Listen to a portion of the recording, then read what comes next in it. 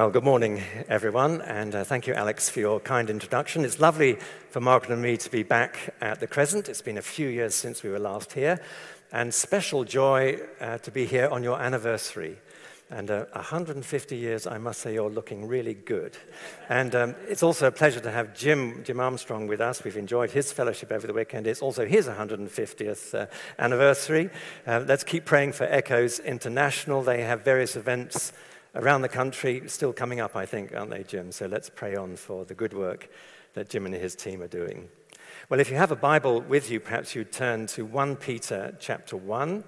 We're just going to read the first 9 verses as we think about the foundations of true hope. 1 Peter chapter 1. Peter, an apostle of Jesus Christ, to God's select exiles scattered throughout the provinces of Pontus, Galatia, Cappadocia, Asia, and Bithynia, who have been chosen according to the foreknowledge of God, the Father, through the sanctifying work of the Spirit, to be obedient to Jesus Christ and sprinkled with his blood. Grace and peace be yours in abundance. Praise be to the God and Father of our Lord Jesus Christ.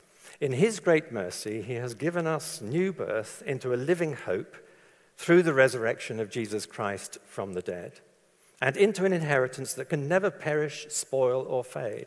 This inheritance is kept in heaven for you, who through faith are shielded by God's power until the coming of the salvation that is ready to be revealed in the last time. In all this you greatly rejoice, though now for a little while you may have had to suffer grief in all kinds of trials. These have come so that the proven genuineness of your faith, of greater worth than gold, which perishes even though refined by fire, may result in praise, glory, and honor when Jesus Christ is revealed. Though you have not seen him, you love him, and even though you do not see him now, you believe in him and are filled with an inexpressible and glorious joy, for you are receiving the end result of your faith, the salvation of your souls. Well, it was suggested to me we might look at this theme of hope, being the concluding weekend of the anniversary. We've been looking back, and of course we are moving forward. But the big question is, what does the future hold? And I wonder if you'll agree with me that for many people in our country, but also around the world, we've moved into another period of deep-set uncertainty when we think about the future. For one thing, of course, we have all of the pandemic uncertainties still with us to some extent.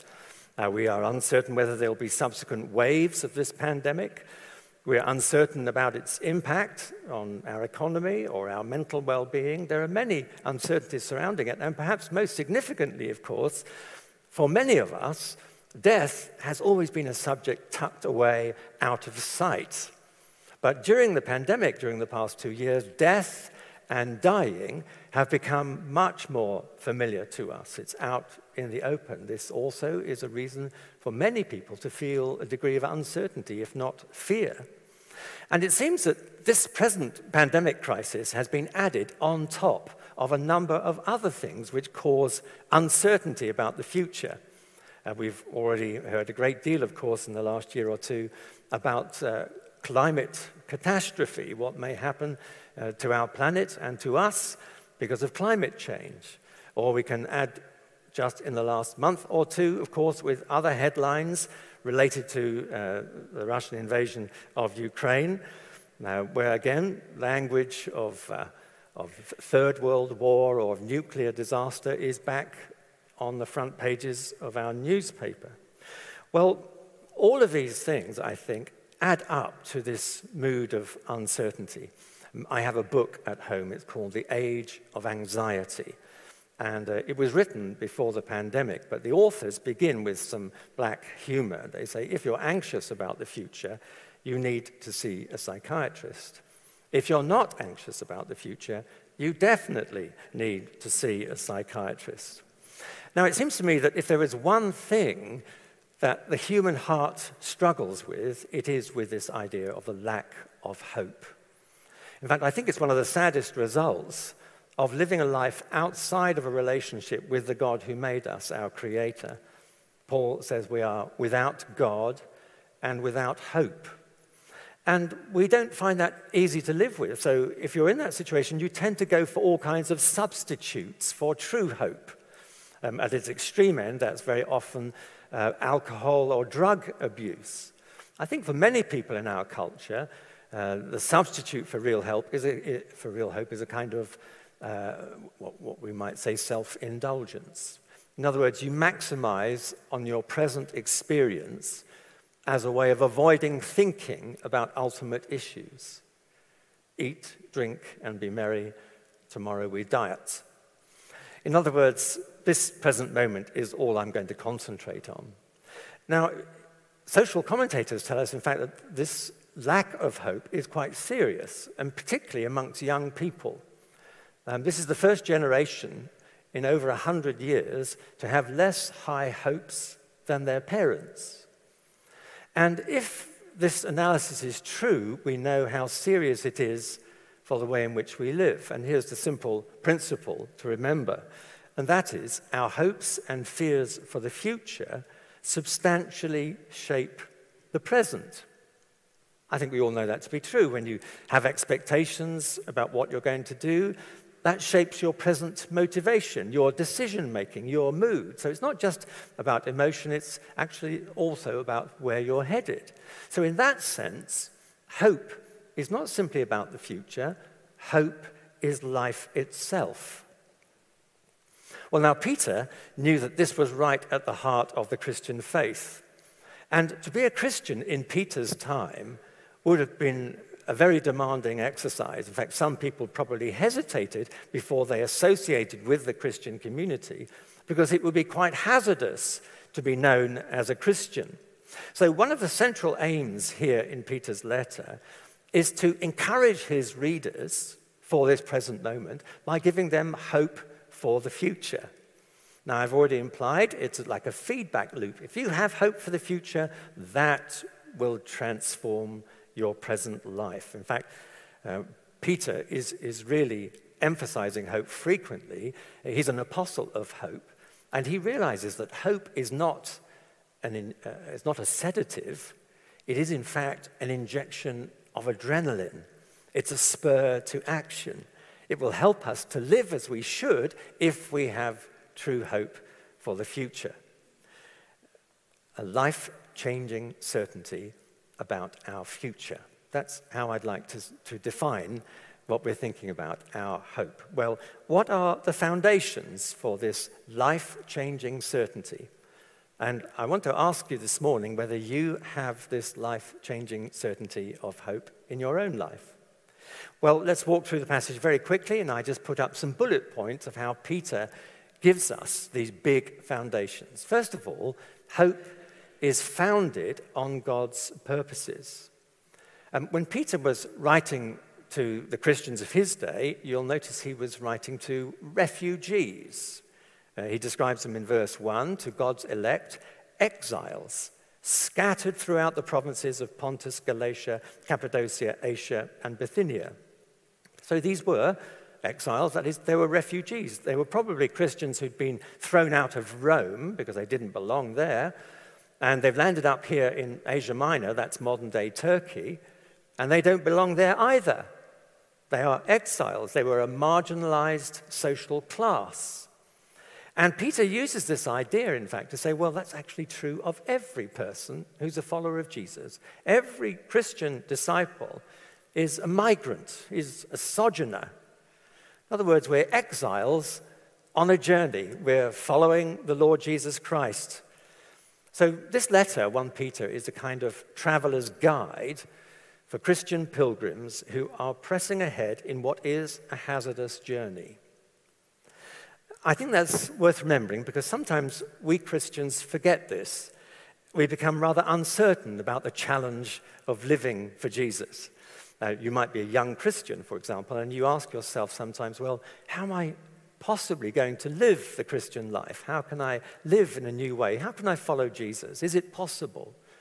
Or perhaps some of us here are a little older and maybe drawing to the end of our pilgrimage, and sometimes questions surface for such people as well. In other words, after all these years, will I finally make it to my heavenly home, to that destination?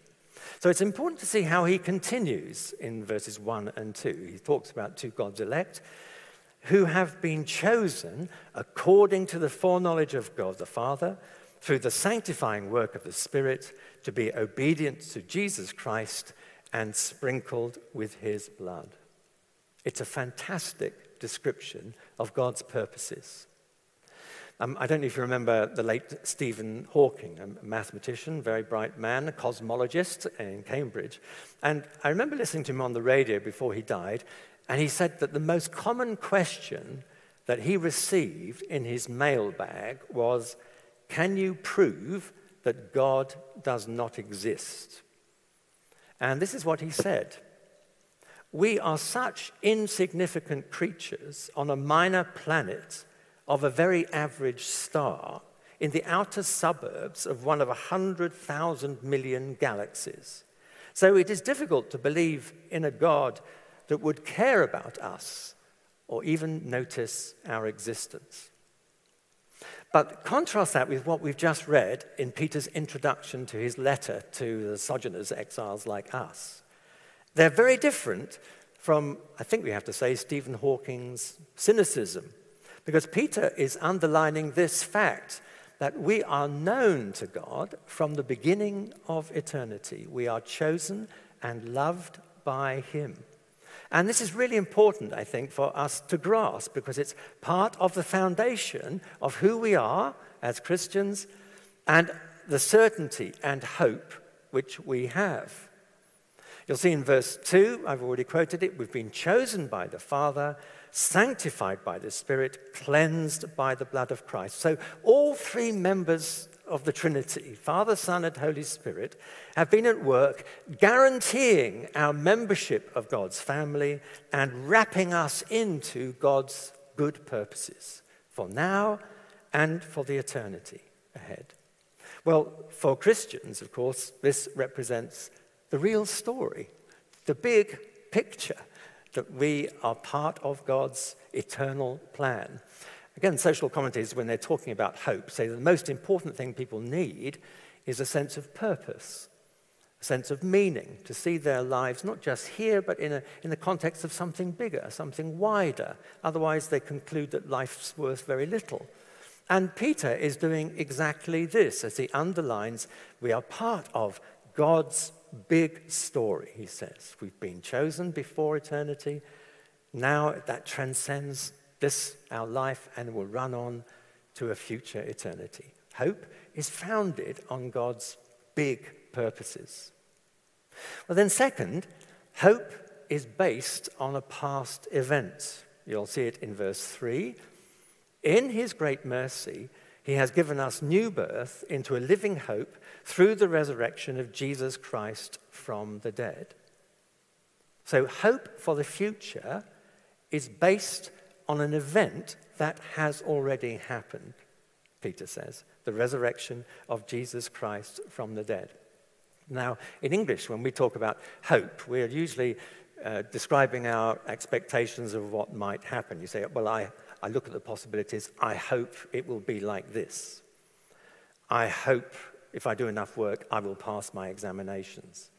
I hope the weather's going to be good this afternoon. I hope it's going to be a good lunch. I hope the preacher will sit down quite soon. But there are no guarantees, are there? And we use hope in that rather limited sense. But Christian hope is radically different. Peter is saying this hope will be realized. It is absolutely certain because it is based on an event which has already happened. Hope through the resurrection of Jesus Christ from the dead. And of course, Peter knew this not just as a theological truth. It was something that had completely changed his own life. When Jesus died on the cross, of course, Peter's hopes died as well. But then when he met the risen Lord Jesus, it completely transformed his life. His life was turned around. He says, actually, in this verse, he has given us new birth. He realized that when Jesus died and then when Jesus rose again, God was making all things new. He will do that. He will complete everything to bring a unity and completion in Jesus Christ. And he begins with everyone who puts their faith in Jesus, everyone who is united to him, everyone who is given new birth. And that's the connection you see that Peter makes in verse 3. We've just looked at it. He's given us new birth into a living hope through the resurrection of Jesus Christ from the dead. Well, Peter talks about the new birth, and you know probably that Jesus also spoke about the new birth.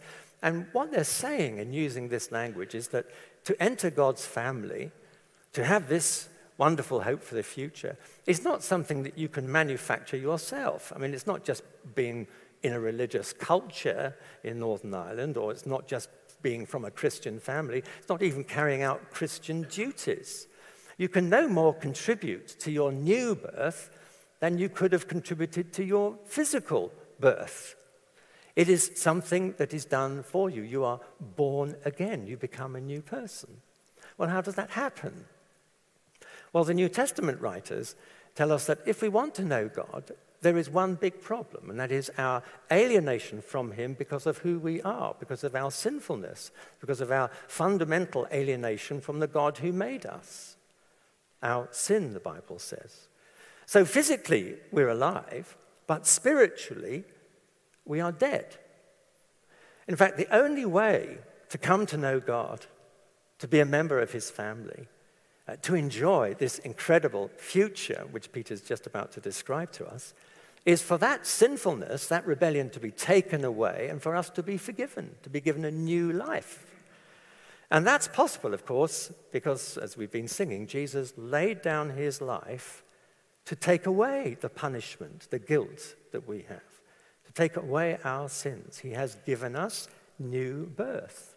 Do you remember Paul? He was out there, he was campaigning against the church, he was persecuting Christians, actually he was persecuting Jesus himself, until he met Jesus, the risen Jesus, on the road to Damascus. And later on, he describes this new birth in lovely language. This is the New Living Testament. This means that anyone who belongs to Christ has become a new person. The old life is gone, a new life has begun. So I want to pause just for a moment to ask if you have experienced this new birth for yourself. It means turning away from our old way of life, our sinfulness, and turning towards the Lord Jesus, trusting him and seeking his forgiveness, asking for his new life. And it really is not complicated. I became a Christian at the age of 5, and I didn't know a great deal of Christian theology. What I remember from that moment was I knew I needed to be forgiven. So I asked Jesus to forgive me and to make me a new person. So I look back on that, it's only a few years ago, but I look back on that day as the moment when I was born again, when I was given new birth. And of course, this new life, this new birth, is not just for now. It does extend on into eternity. And you can see the logic of what Peter has been saying. It's because I'm united to Jesus. Jesus died, and Jesus rose again. So that's the same for me. I'm going to live because I'm united to Jesus. Hope, we're given a new birth into hope for an eternal life through the resurrection of Jesus Christ from the dead. Hope is built based on a past event. Here's the third thing. Hope celebrates a secure future. Because Peter goes on in the next 2 verses to say he's given us new birth into a living hope and into an inheritance that can never perish, spoil, or fade. This inheritance is kept in heaven for you. Now, Margaret and I have reached the stage of life where our 3 children, in good humor, have begun to talk about who will get what when Margaret and I finally go from this mortal coil. And so one of them said, well, you know, Anna, she likes books. She can have all the books. And our oldest daughter, well, she can have our little house. And our third daughter, well, she can look after the elderly parents. It's hardly fair. But of course, that discussion of inheritance is not uncommon in families. I say again, it was done in good humor in our family. But the New Testament, when it talks about inheritance, is actually expressing the legal claim which a child has on the estate, on the property, even while the father is still alive. And so Peter is encouraging Christians, remember where they are, these refugees, they're living in a very uncertain world. He says, remember, your future, your inheritance is absolutely secure. Your name is already on this full inheritance. It is waiting, he says in verse 5, it is ready to be revealed. So the resurrection of Jesus, our new birth in him, means that God's salvation is now completed. It's perfect. It's kept in heaven for us by God himself. That is already a reality. It is a secure possession. It won't perish. It won't fade. It is an inheritance that is absolutely certain. You'll see what he describes in verse 9, the final verse we read. For you are receiving the end result of your faith, the salvation of your souls. So that, of course, is where it's all heading. As Christians, we are committed to live well here and now. I'll say that as we finish in just a minute. But we know where we're headed. We know we're part of this bigger story. And maybe you know C.S. Lewis's books and the Chronicles of Narnia. He uses a lovely, lovely illustration when he's talking about this future hope. He says, talking about this present moment, this is the beginning of the real story. So when you're born again, you have new birth. This is the beginning of a real story, he says. This present life is the cover and title page of the great story, which goes on forever, in which every chapter is better than the one before. It's a typical illustration by Lewis to help us to see, well, this is just the beginning. This life is just the start of what we look forward to in the whole of eternity. Peter's second letter does the same. He says, lift up your eyes and look out for this new heaven and new earth. It's the home of righteousness. That's where you're headed, he says. And it won't spoil, he says here. Can't be defiled, can't be snatched away. And in that new inheritance, that new home, that new heaven and new earth, there'll be no shred of arrogance or greed or bitterness or strife. There'll be no more pain, no more death, no more tears. We read about it in the final book in the Bible. There'll be nothing to spoil our eventual home. So our hope is founded on God's purposes. It is based on a past event. It celebrates a secure future. And finally, he says, hope transforms the present. Do you remember the little definition that we gave just a short while ago? Hope is a life-changing certainty about our future.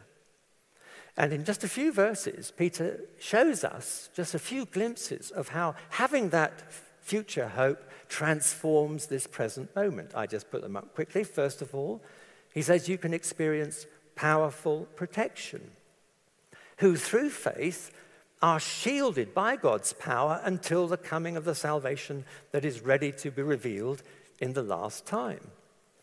So if you read the rest of this letter, I'm sure most of you know this letter, and Peter's a realist, isn't he? He knows that we're facing all kinds of trials and difficulties. And he isn't attempting to escape the sordid present by promising some pie in the sky, some glorious future. He knows all about the struggles of Christian discipleship. So he reminds us that Christian hope, based on the resurrection of Jesus, helps us to face this present reality. In fact, he says we're kept. Whatever is thrown against us, we are kept by God's power. After all, it would be relatively little comfort to think, well, I've got this wonderful promise of a home in the future, if in the end we didn't finally make it. One commentator, Ed Clowney, says, not only is our inheritance kept for us, we are kept for our inheritance. And the word that Peter uses has a kind of military ring about it. We are shielded, he says. We are kept under guard.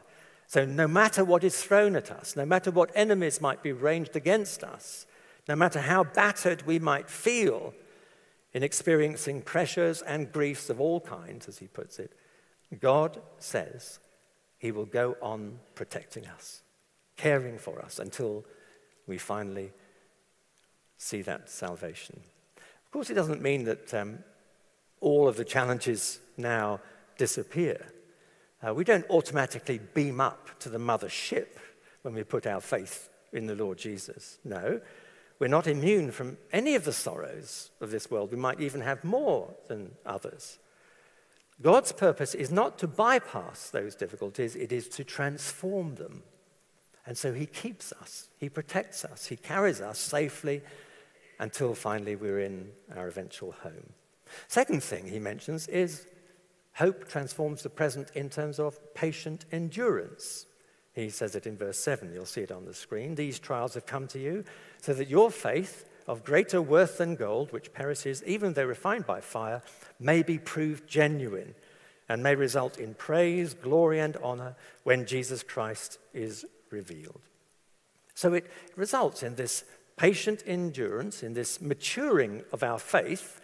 Just as gold is refined by fire, that happens to us gradually as we wait. We are being changed, and we'll become more and more like Jesus, God willing, as we endure patiently, as God protects us. And verse 7 continues, this will result in praise to God and also to glory. I think I take this verse to mean glory for faithful believers, everyone who's put their trust in Jesus, glory in the future.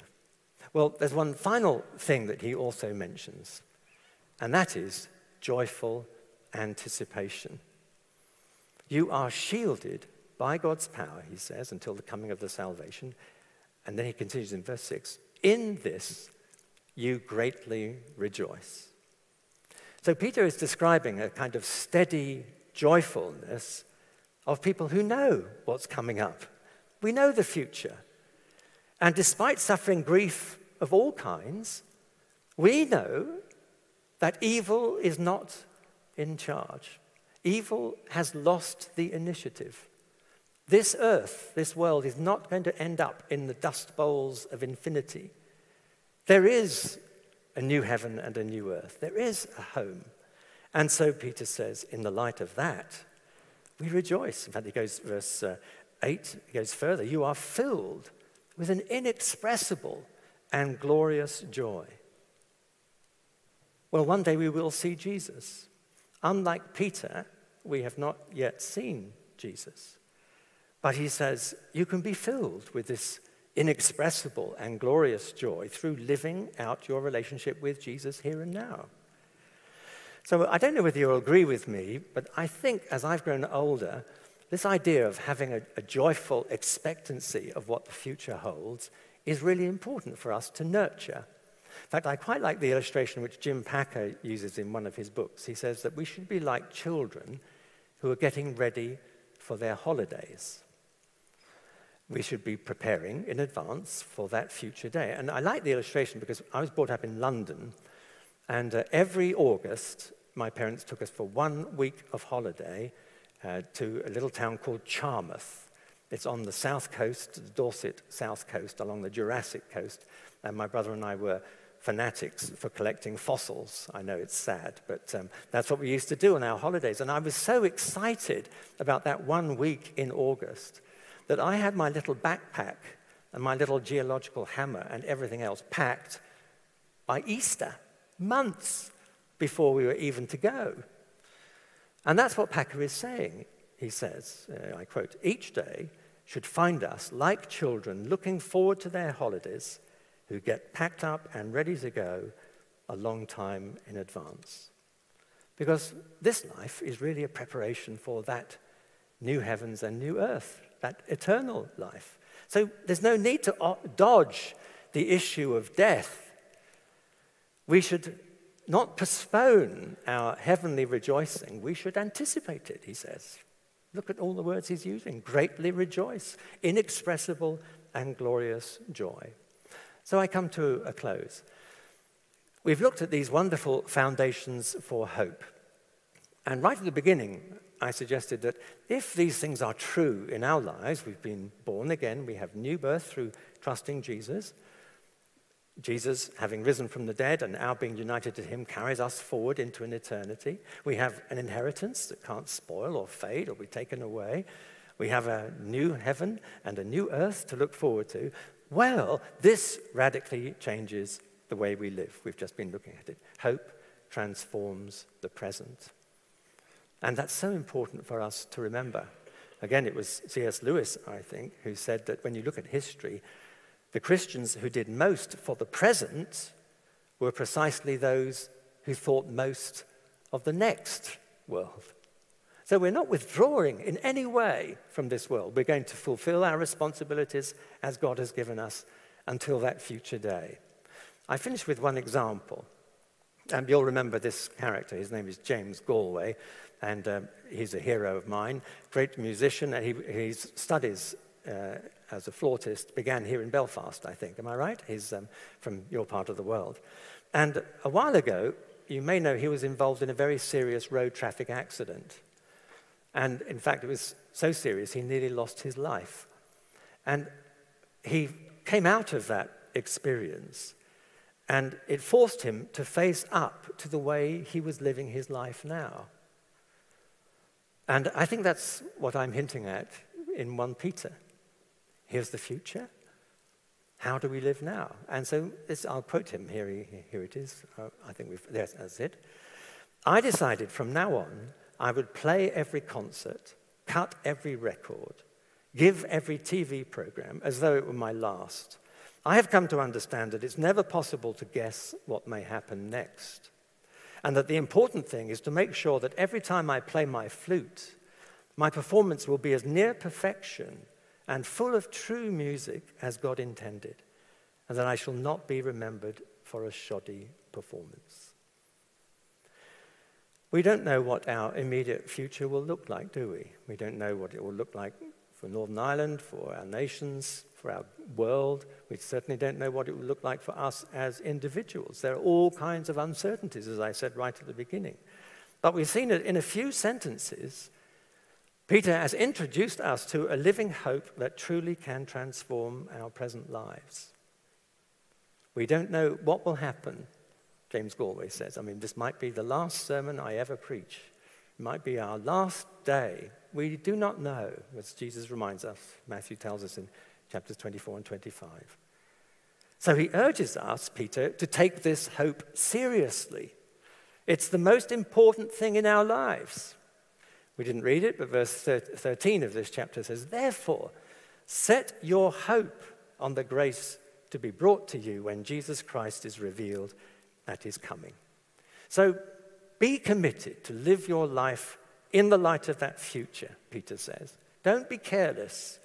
Don't sink into the despair of our society. Don't be overwhelmed by fear when you think about the future, but live a life of hope. It's founded in God's good purposes for us and for his universe. It's founded on Jesus' resurrection, new birth, and now a certainty of the future because Jesus rose from the dead. We're kept on our journey until eventually we arrive at our home. Let's be people of hope. Let's pray together. And I'd like us just to take a few moments of quiet, because I wonder if again I could ask if all of us here have experienced what Peter calls the new birth.